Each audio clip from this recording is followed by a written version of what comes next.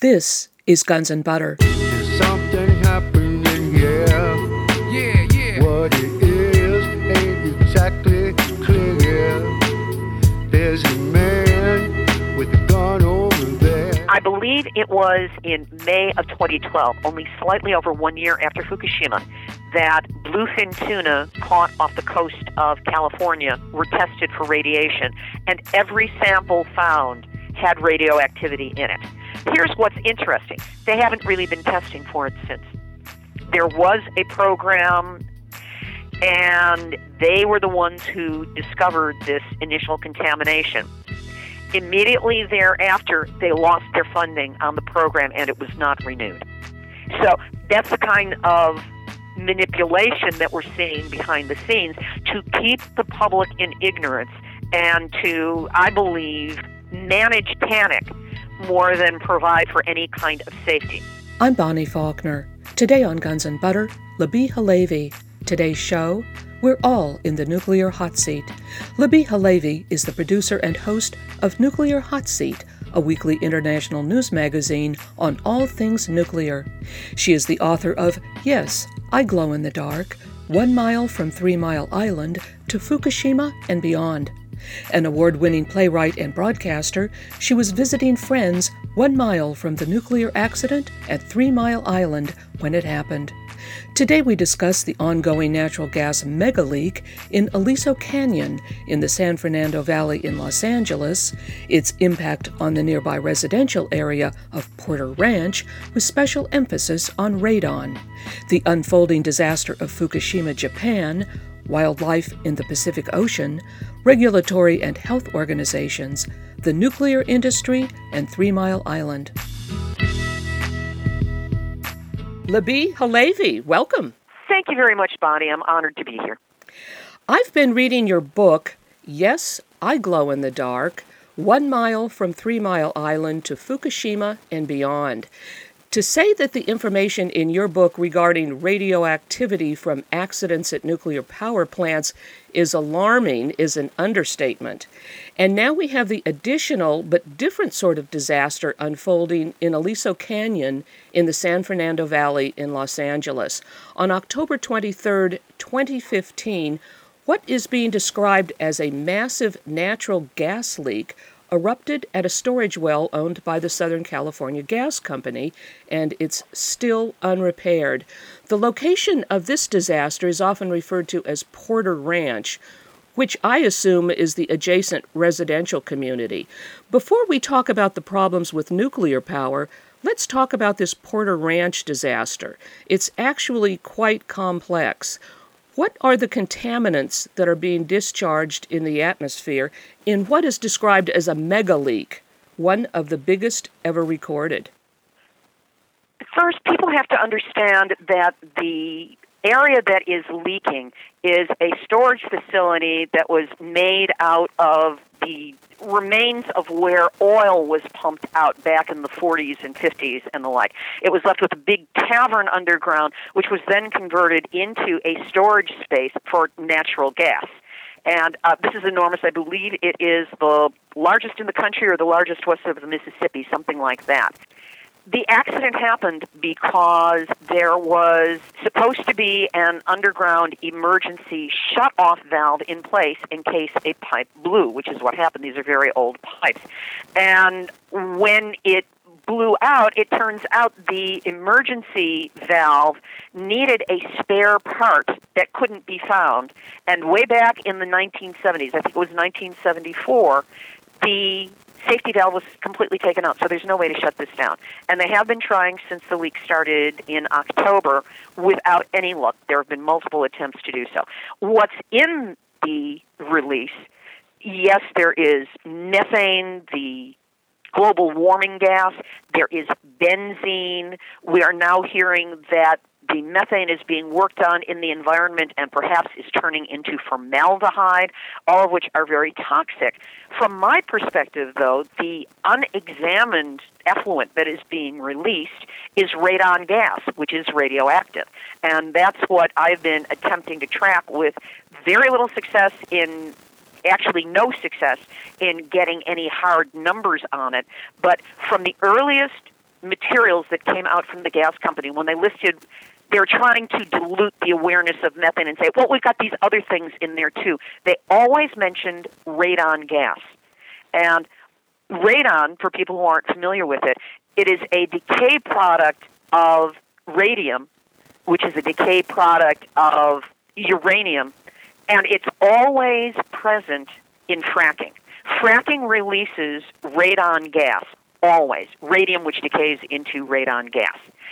The radon that is being released from Porter Ranch is coming from a high area in the hills. The gas that is being released is coming out. The methane and the benzene rises and gets wafted across the San Fernando Valley and in directions east and west.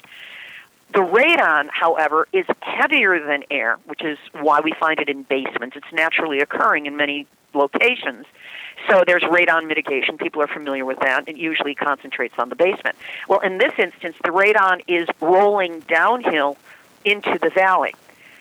The gas company is trying to make us believe that there is no danger from the radon because it has a half-life of 3.8 days, which doesn't sound like that long. What they don't bother to explain is that it takes between 10 and 20 half-life cycles for radon to go flat. For any radionuclide to go flat, it takes that many half-life cycles. Each time it's becoming half as dangerous, half as dangerous, half as dangerous. So radon itself is above background levels for anywhere from 38 to 86 days. However, one of its decay products, what it decays into is radioactive polonium and radioactive lead-210. The lead in particular is dangerous because it has a half-life of 22.3 years, and it's lead, which is dangerous in and of itself. So on a progressive basis, the San Fernando Valley below and around this terrible gas leak is being hit by radioactivity. And by the way, radon is the second leading cause of lung cancer after cigarette smoking. So it's being hit by the radon in addition to the methane, in addition to the benzene, in addition to things that we don't even know what they are in there. And there is still no tapping of it, still no plan, and there is concern now, can this thing explode? They already have it as a no-fly zone, and no one is allowed to bring a cell phone or an electronic wristwatch into the perimeter that has been set up around the well itself. What does that mean in terms of ultimate danger? We don't know, but people are furious. The people who have spent millions of dollars on their homes, these are $800,000 and up homes in Porter Ranch, are people who have watched the value of their real estate go to virtually nothing at this point. And there's a concern for health, and these are educated, moneyed people who have already lawyered up, and the lawsuits are going to go on forever. But that doesn't mean that anything has happened to make the site safer as of yet. Well, now, haven't thousands of people had to evacuate, and where have they gone? Wherever they can. As you can imagine, available housing in the San Fernando Valley at distance from Porter Ranch, but still in proximity to things like schools and shopping, got snapped up really fast. Some of it at wildly inflated prices, and there are investigations going on now as to price gouging. But I've heard of people who have been relocated as much as 50, 60 or more miles away. I've heard of people being located as far away as Lancaster, and that is just happening. And meanwhile, there are people on a waiting list to evacuate.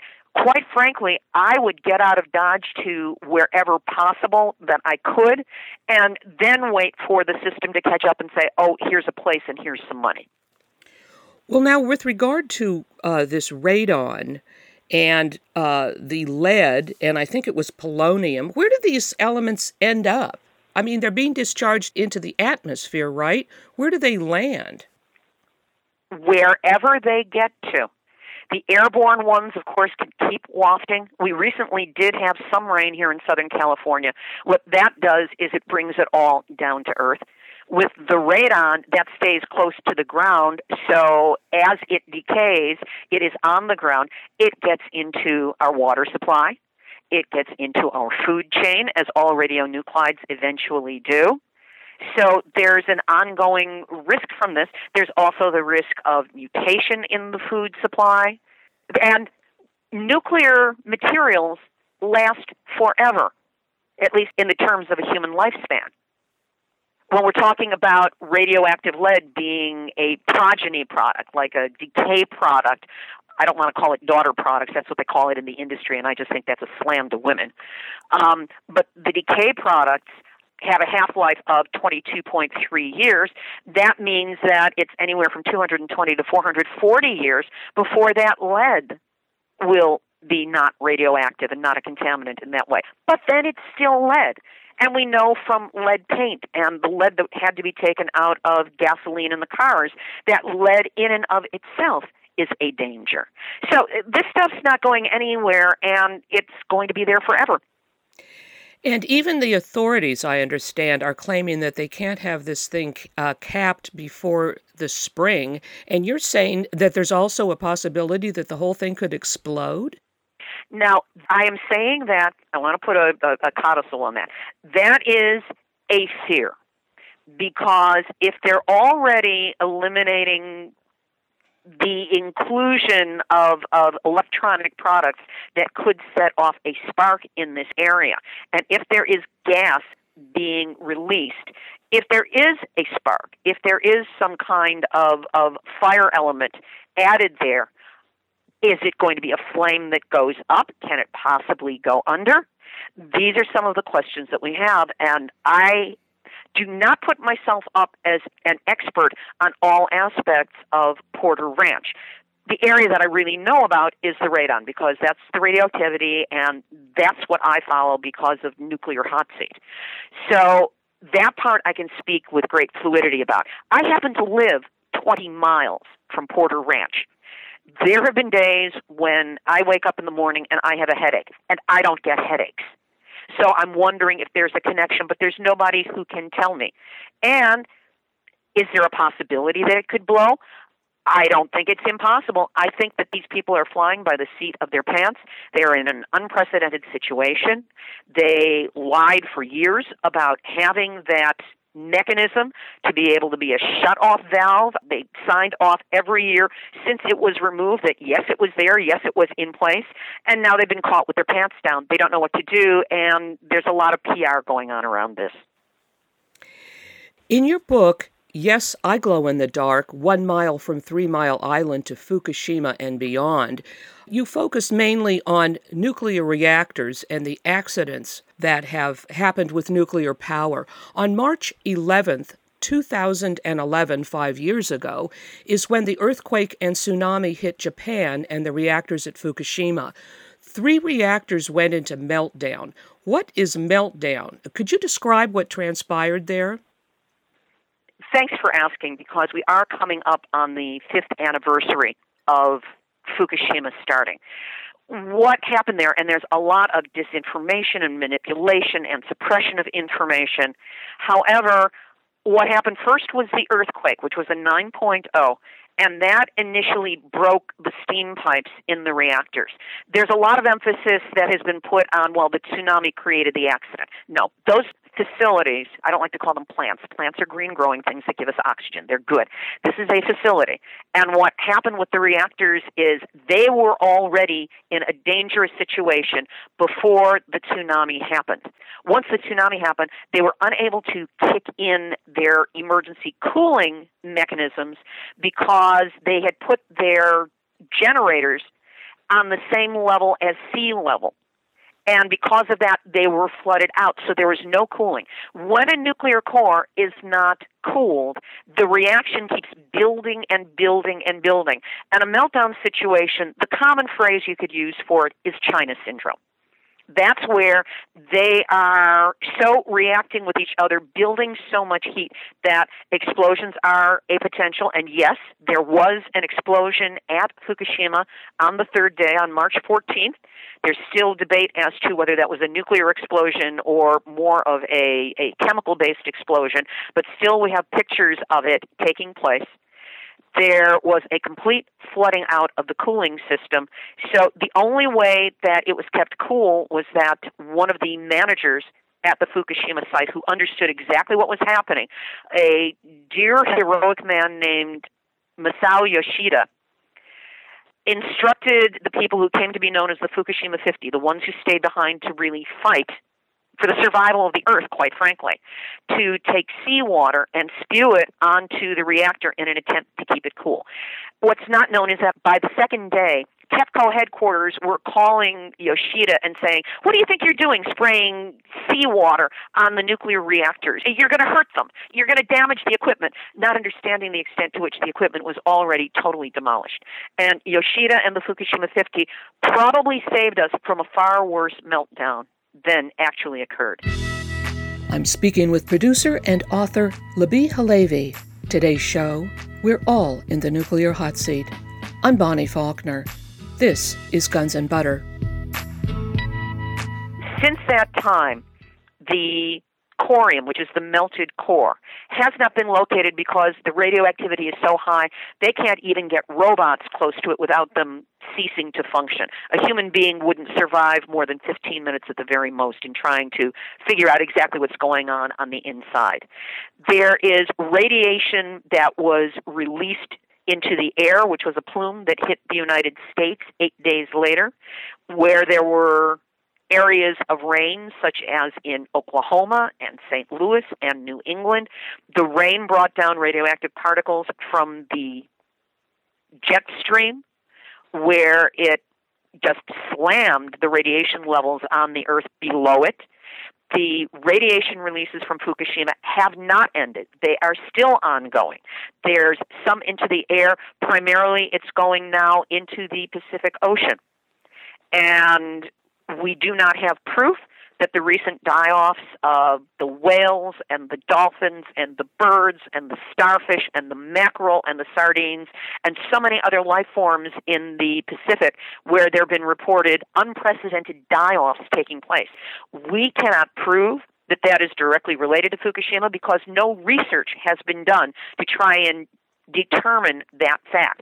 It is, however, a highly likely contributor, if only because the plankton would be hit immediately with it and then would concentrate up the food chain to the point where either there isn't enough plankton to feed the whales and they're starving to death, or they're being poisoned by radiation from the inside out. Again, nobody is looking at that because it's an expensive kind of an examination that would have to take place, research, and if you don't have research, you have planned deniability. And there's planned deniability everywhere you look in the nuclear industry, Fukushima and everywhere else. It's 5 years now after the disaster at Fukushima. What is exactly happening there now? It's still actively polluting the Pacific Ocean, isn't it?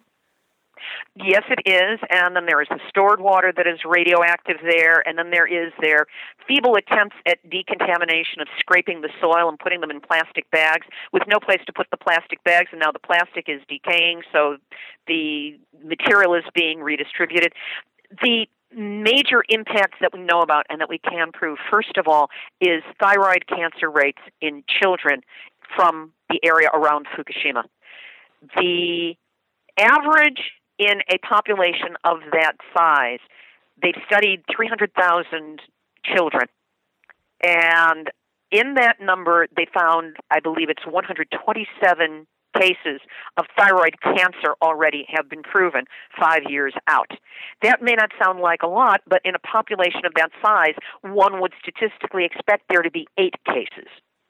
So there's been an enormous increase in the cases of thyroid cancer that have been discovered in children. Thyroid cancer is one of the first to show up. It starts showing up in 3 to 5 years, but then just extends beyond that. Hard tumors take longer. Hard tumors don't start showing up until 12 to 15 years and beyond after exposure to a high level of radiation. So the cancer rates in Japan, which we're having a hard time getting an aggregate number on, but we at least know that with thyroid cancer, the rates are up. Radiation is being found everywhere in and around Fukushima and Tokyo, which is so close by. Radiation has been found in the tap water in Tokyo. there are mutations that have been found in and around Fukushima. One of the researchers who's been doing work on Chernobyl since 15 years after that disaster began, a man named Dr. Timothy Mousseau, who I just interviewed for Nuclear Hot Seat, he'll be up next week. Dr. Mousseau has found mutations in bugs, in birds, and these absolutely parallel to the early mutations that were found at Chernobyl. So it seems that the mutational arc, as it were, at Fukushima is going to follow the same one at Chernobyl, where there are twisted trees, there are deformed bugs, where birds are found to have smaller brains, birds are found to have cataracts. Now they're studying mice and rats that they have captured in the area, and they are showing signs of cataracts. And all of this is consistent with what we know about the physical reaction to exposure to radiation. So Chernobyl kind of sets the pathway of what's going to happen. It is not a safe place. It continues to be ultimately dangerous and an ultimate no-go zone. And now we're seeing the same thing happen at Fukushima at the same time that the Japan government is pretending that everything is okay there, cutting off the resettlement monies and forcing people to move back into the area. All of this in anticipation of 2020, when Tokyo is supposed to host what we are calling the No-Olympics. They're hosting the 2020 Summer Olympics based on a lie that Shinzo Abe, the Prime Minister of Japan, told the Olympic Committee several years ago that, we've got everything taken care of at Fukushima. It's not a problem anymore. It continues to be a problem. They're actually building stadiums and training facilities and housing facilities and trying to cite some of the events in Fukushima Prefecture just to convince people that everything's fine there, when really it's not, and it would be exposing the premier athletes of the world to high-dose radiation that will compromise their health. Now, with regard to the Pacific Ocean, do you think it's possible that the Pacific Ocean is in collapse? Here's my short answer. Yes. It definitely has things wrong with it. Now, it was having problems before, acidification, there are various viruses that attacked certain populations. However, when you chart this ongoing collapse, starting with the sea stars showing signs 1 year after Fukushima, when you chart it year after year, first it was the starfish 1 year out, 2 and 3 years out, we started seeing reduction to decimation of the sardine and mackerel population, to the point where some of the native canneries in British Columbia had to close down because there was no population of fish for them to process. Now the longer-lived fish are also showing the signs. There is an almost complete collapse of certain populations of salmon. A lot of the salmon is finding to be diseased. We are hearing of the deaths of whales and porpoises and sea lions and birds and large wash-ups of fish. All of this has been in the last 5 years. So just as a matter of logic, what has changed in the last 5 years? Well, 5 years ago was Fukushima. Yes, and I've read for a long time that when tuna is tested, it always shows radioactive or some radioactivity in the tuna fish. This started less than 1 year after Fukushima. I believe it was in May of 2012, only slightly over 1 year after Fukushima, that bluefin tuna caught off the coast of California were tested for radiation, and every sample found had radioactivity in it. Tuna have a very long migration pattern through the ocean and do come close to Japan. They're also very long-lived fish. So this was radiation in fish that were probably multiple years old, but just a little bit over a year after Fukushima were showing signs of the radiation. Here's what's interesting. They haven't really been testing for it since. There was a program in Southern California. I believe it came from the University of California at San Diego, and they were the ones who discovered this initial contamination. Immediately thereafter, they lost their funding on the program, and it was not renewed. So that's the kind of manipulation that we're seeing behind the scenes to keep the public in ignorance and to, I believe, manage panic more than provide for any kind of safety. That by suppressing the information, there's more of a chance that people will not be freaked out about this and demand answers, but will go about not paying attention to it. What about the International Atomic Energy Agency, the Oh, completely compromised. Oh, it's an apologist organization for the nuclear industry. Here's what you have to understand. All of the official bodies, and this is coming from someone who before Fukushima was like a middle-of-the-road moderate Democrat. I just kind of went along with the system. My eyes have been opened by this issue to what's actually going on behind the scenes. Every nuclear-related agency, industry organization, supposedly monitoring organization, is absolutely compromised on behalf of the nuclear industry. And they exist, in my view, to hide the truth, damn those of us as tree huggers and uninformed amateurs who have been studying this so hard to try and come up with the information and the proof, and we have it.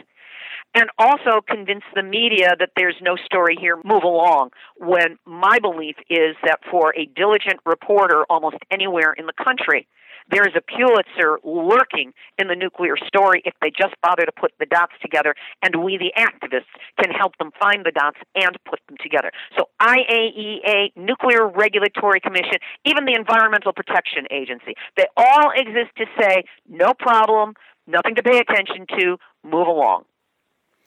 Well, now, what is the relationship between the International Atomic Energy Agency and the World Health Organization? I believe that WHO is in charge of the IAEA, or it is one of its agencies, but realize that there has been a huge scandal dealing with the World Health Organization on its response to both Chernobyl and Fukushima. They issued massive reports, lots of doctors, lots of footnotes, lots of everything, basically saying, no problem here, nothing to pay attention to, move along.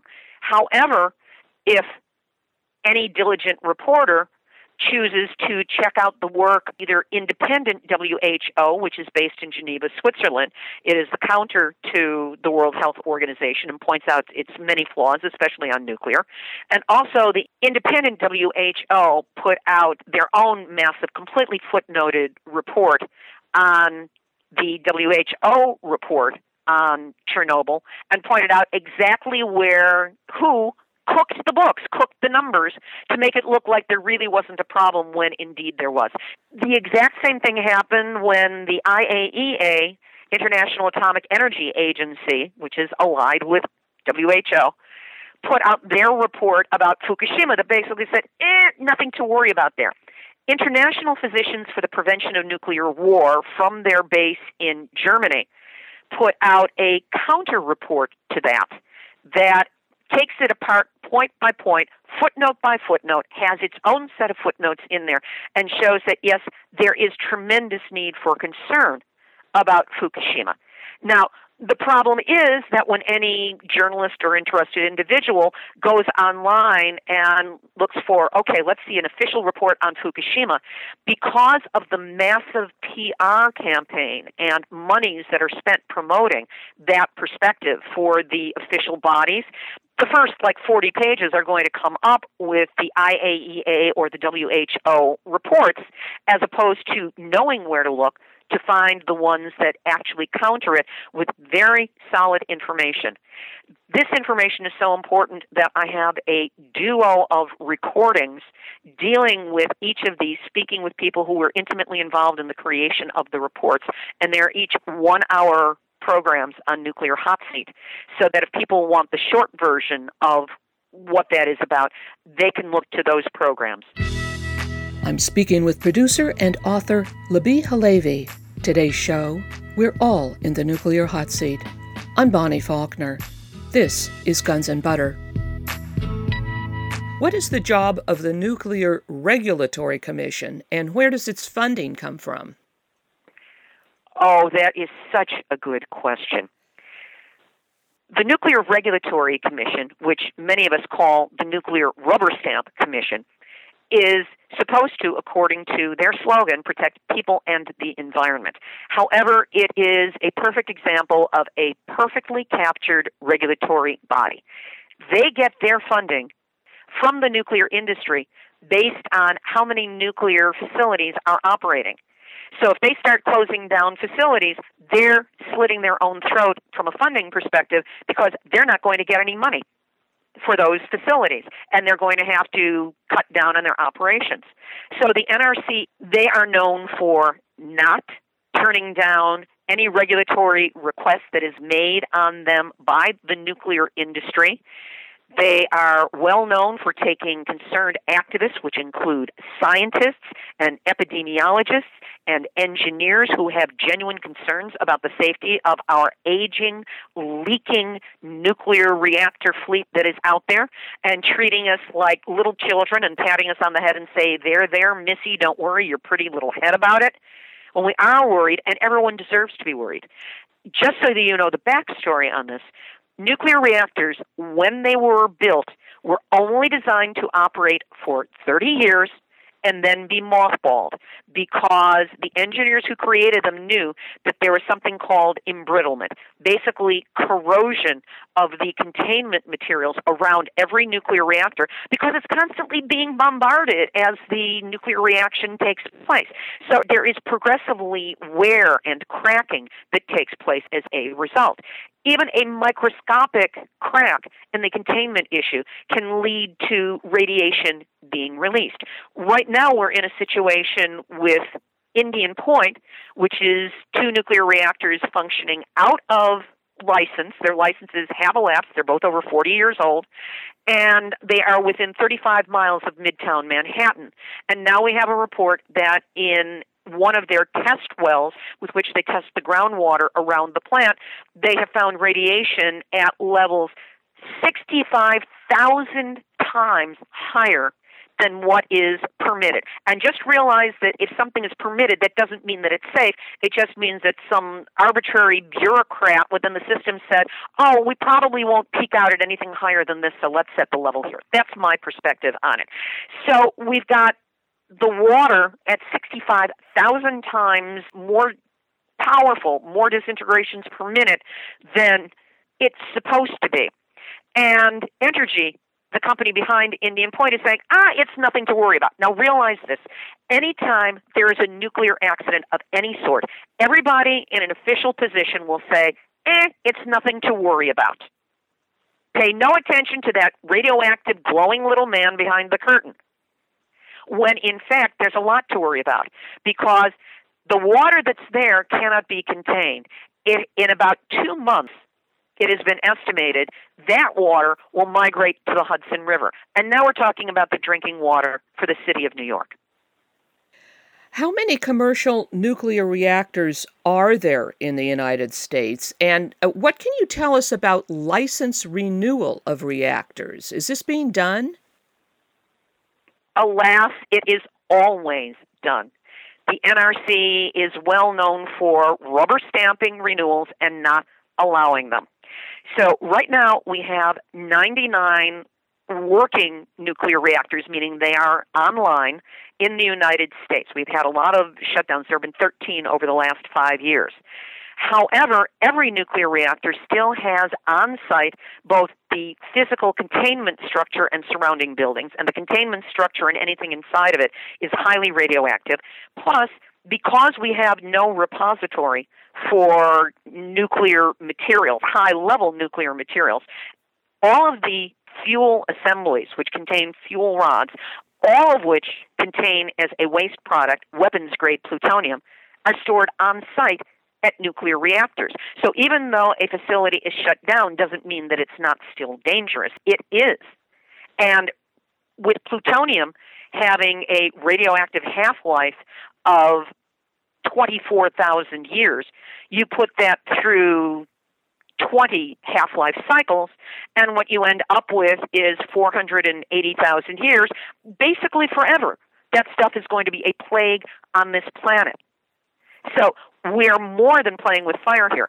As regards to licensing, as I said, the licenses were only supposed to be granted for 40 years. Well, the majority of facilities have already received a 20-year extension, despite the fact that there are breakages, there are leakages, there are fires, there are problems on these sites every week. The NRC has a very public report that they put out that is the week's nuclear accidents. I refer to that as the NRC duck and cover report because it's a pattern of the decay that has been taking place in these facilities. Now they are starting to grant additional 20-year extensions so that facilities can be licensed for 80 years. This is insanity, and it's all based on money. It's all based on the financial rewards and the Nuclear Regulatory Commission keeping itself in business instead of putting itself out of business, which is what it should be in the business of doing. What is the financial liability of the nuclear industry for accidents? Because of something that was put in place, I believe in the 1950s, called the Price-Anderson Act, for any nuclear accident, the limit on liability for the nuclear industry total is $12 billion. And while that might sound like a lot, when it comes to nuclear, that is nothing. Realize that each of these reactors makes a profit for the company that is operating it of approximately $1 million per day per reactor. Those are really deep pockets, and they don't want to give them up. After the $12 billion, it falls on the shoulders of the American taxpayer to pick up the tab. And from a single accident, this could be in the hundreds of billions, trillions of dollars, because there's no way to clean it up. There's no way to mitigate it. There's no way to create safety, but there will be at least actions taken to create the illusion of safety. I want to say that there are really good people who happen to work in this industry. There are real engineers. There are people who genuinely care, but they are hamstrung by an industry that does not put people first. It puts profits first. And because of that, we are all put at risk. If these things are leaking after 40 years, if they're cracking after 40 years, if we're starting to find electrical fires on sites, which happens multiple times. I just read a story this morning about fire and explosion that took place at the Brunswick nuclear facility in North Carolina. There's been an emergency declared. The reactor itself was put on scram, which means like emergency brakes, cut the power, take it all the way down. And at this point, they don't even know what caused the problem. This happens all the time. The NRC has these cute little titles that they will say on their 4-level scale of what's wrong at a facility. The first level, if there's a problem, they call an unusual event. There is nothing more usual than an unusual event at a nuclear facility. Happens all the time. The second level up is alert. Second level is really a lot more dangerous than that because it means that it's probably gotten off-site. And from there, it just keeps going. There's always the attempt to diminish our awareness of the problem. Again, everybody says at the start that there is no problem. And yet we have an eternal problem on our hand, which is the problem of nuclear waste, because there's no way to put it, no way to neutralize it, nothing that can be done with it. Every attempt to do anything with it has failed, and nothing is the long-term storage because, let's face it, how are we going to, in this day and age, create something that can encapsulate radioactive plutonium that has a half-life of 24,000 years? Well, since you brought up what to do with nuclear waste, let's talk about the Bridgeton landfill fire and the nearby Westlake landfill contamination. Now, these environmental disasters are near St. Louis, Missouri, aren't they? It's a suburban area in North St. Louis. Could you explain these disasters? I think maybe a lot of people have never heard of them. I'm so glad you asked me, because this is a front-line nuclear battle that's taking place in real time right now. And it points to the nuclear industry's dirty little secret, which is all about the waste. Back in World War II era Manhattan Project, there was manufacturing by Mallinckrodt in St. Louis of materials for the first bombs that were exploded. The Trinity blast, which was the test in New Mexico, and then Hiroshima and Nagasaki. The uranium was processed into fissionable materials at Mallinckrodt. It also created an enormous amount of radioactive waste. It was initially stored at the airport in St. Louis, and then it was bought as a possible resource by a company that ran a waste site, a waste dump, that at that time was kind of out in the boonies from St. Louis. They bought the materials in 1974. Company goes bust, another one buys it. Company goes bust, another one buys it. This goes through a couple of cycles. The bottom line is that they illegally buried in an unlined trench enough radioactive, highly radioactive nuclear material to more than fill the gateway arch that is the marker of St. Louis. If you look at that enormous structure, imagine all of that being made of nuclear waste, and that is what is buried in this landfill, at the Westlake landfill in North St. Louis. That in itself is bad because the materials have leached out into the environment. There is proven contamination of Coldwater Creek, which goes through there, and there are more than 4,000 cancer cases which have been found in the local area, including cases of appendix cancer, which most experts have never heard of. They have more than 40 cases of it there. It has leached out into the water, into the plants, into the environment. People are sick there. And now, in the adjacent landfill, which is the Bridgeton landfill, there is an underground fire that has been burning for over 5 years. They can't put it out because of the toxic stew of materials that are underground and burning. It's like the peat fires in Ireland, where something will set it on fire and they'll burn for decades because there's no way to put them out. In this instance, the fire has been slowly encroaching on the Westlake landfill and the radioactive materials. The last time we had an accurate report on this was last October, when it was announced that the fire was within approximately 3 football fields in length from where the radioactive waste was buried. And if that fire intersects with the radioactive waste, there could be a smoke cloud that bears radioactive materials that gets released, and then where's St. Louis supposed to go? So there has been an enormous grassroots, mother-driven. It's the St. Louis moms who are coming out in force on behalf of their families, their children, who have been fighting this and fighting this brilliantly in getting the word out that the cleanup program needs to be put under the Army Corps of Engineers. The EPA came in and said, there's nothing to worry about, and the EPA's answer to everything is the dog ate my homework. They should be shut down. They should be replaced by another agency, and certainly the head of the EPA, Gina, never met a nuke I didn't like in cover for McCarthy, deserves to absolutely be tanked if not brought up on charges for her negligence in this case and so many others, especially as regards any nuclear issue. But the moms have succeeded. At this point, there's been a Senate bill that has passed out of committee and has been voted on and passed to get the cleanup put under the Army Corps of Engineers, which actually has a program in place to do this exact work. It's a bureaucratic boondoggle why it hasn't been under a program called FUSRAP, which is for formerly used nuclear materials.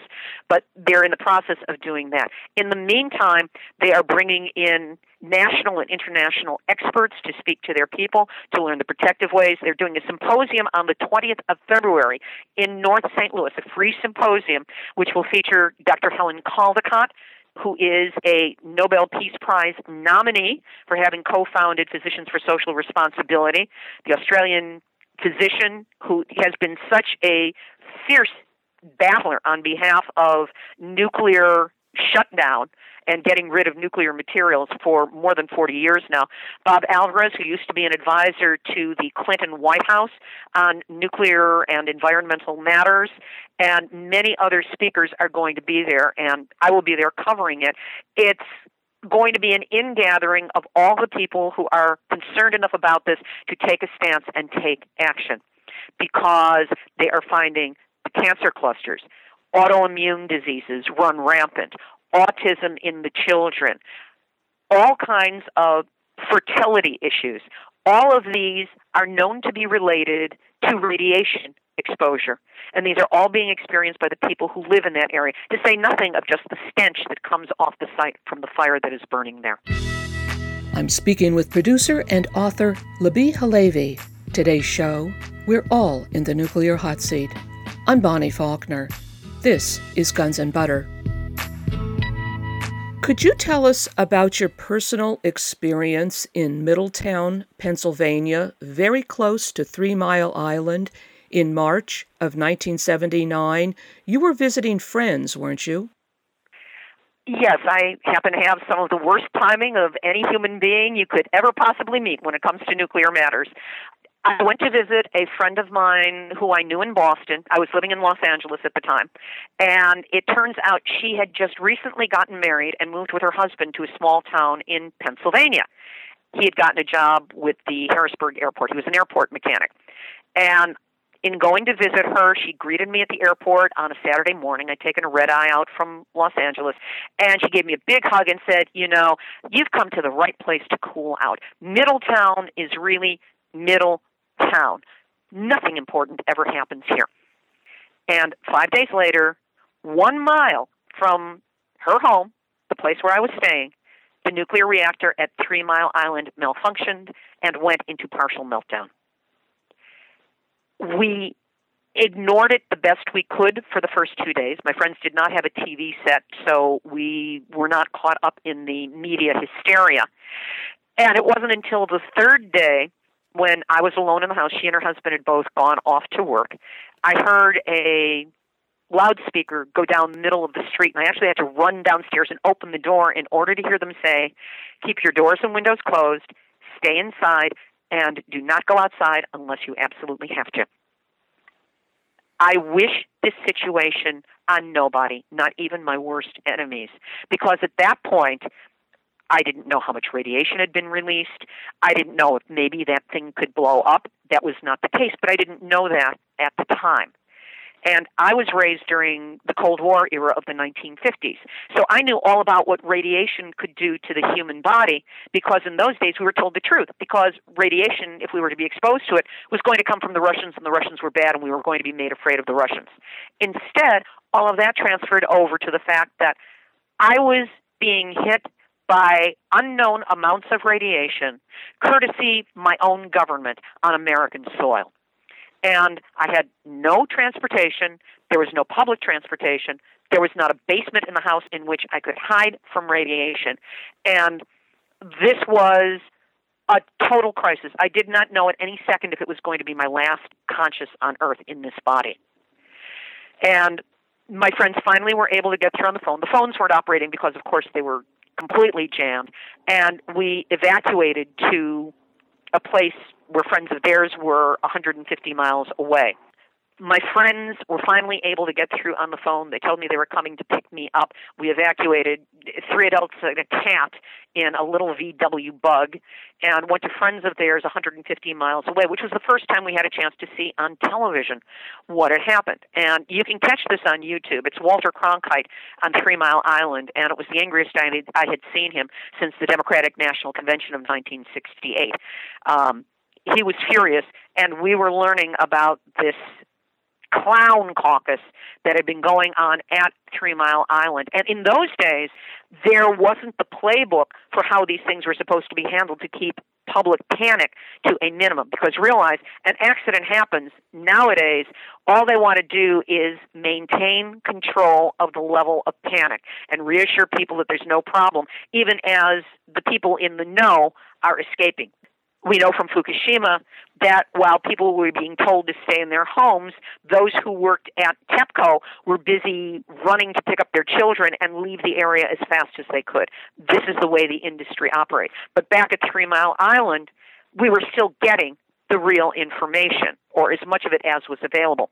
We never got accurate readings as to how much radiation was released. They said that the monitors didn't work.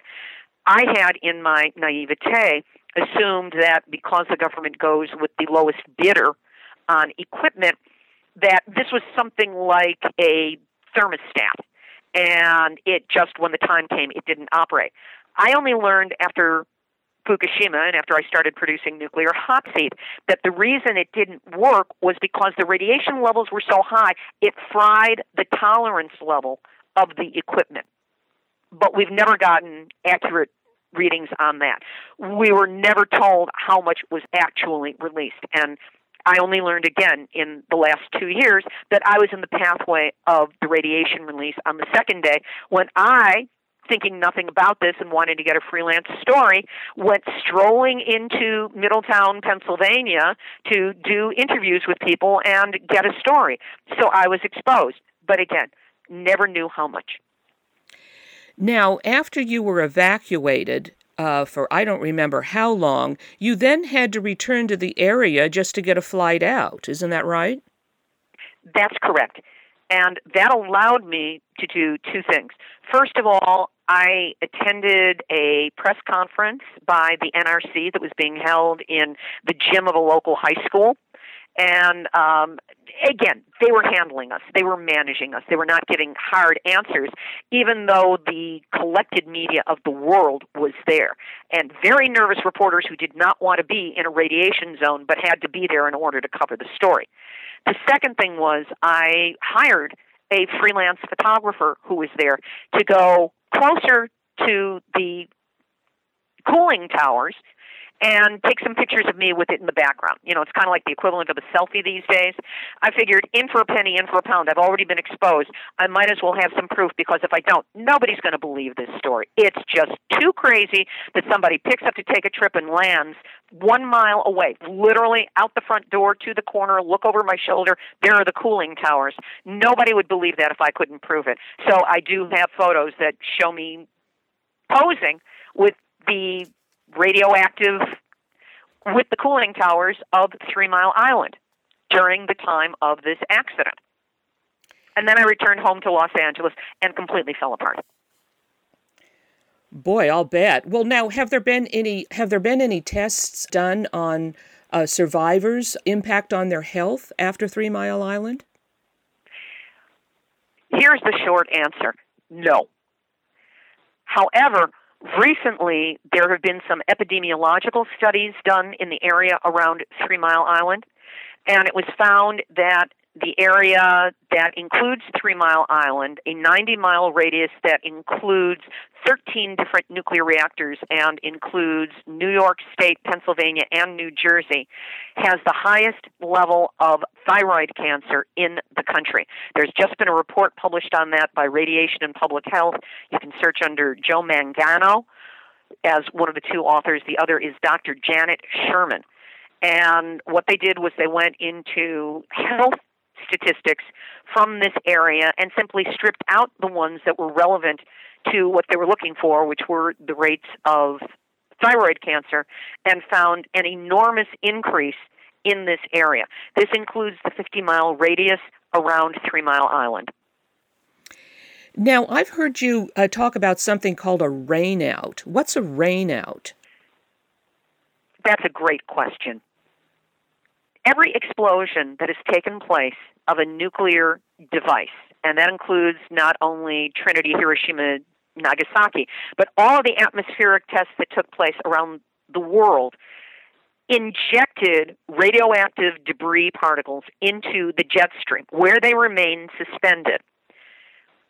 In order for rain droplets to fall, whether they fall as rain or snow, they must form around particulate matter. If the raindrop forms around radioactive particulate matter that is in the jet stream, it falls to Earth, and it will bring it down in a concentrated area. So that explains why after Fukushima, we saw radiation spikes in such unusual, unexpected places as Oklahoma, St. Louis, throughout New England, especially Vermont. All of these were areas that had significant rain in the first few weeks after Fukushima. And what led you to finally write, Yes, I Glow in the Dark, 1 Mile from 3 Mile Island to Fukushima and Beyond? I couldn't not do it. I've been a writer my entire life. I've worked in the entertainment industry. I'm an award-winning playwright. I've just been writing since I was a kid. And I knew I had a compelling story to take. It took me many years before I was able to tell it.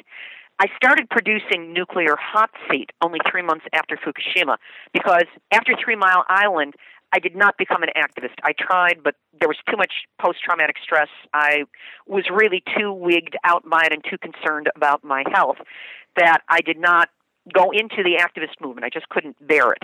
And I ignored nuclear matters as best I could.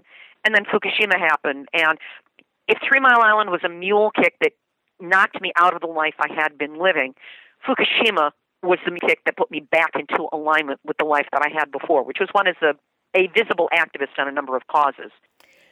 Libbe, HaLevy, thank you very much. You're entirely welcome. There's something happening here. Yeah. What it is ain't exactly clear. There's a man with a gun over there. I've been speaking with Libbe, HaLevy. Today's show has been We're All in the Nuclear Hot Seat. Libbe, HaLevy is the producer and host of Nuclear Hot Seat, a weekly international news magazine on all things nuclear from a different perspective.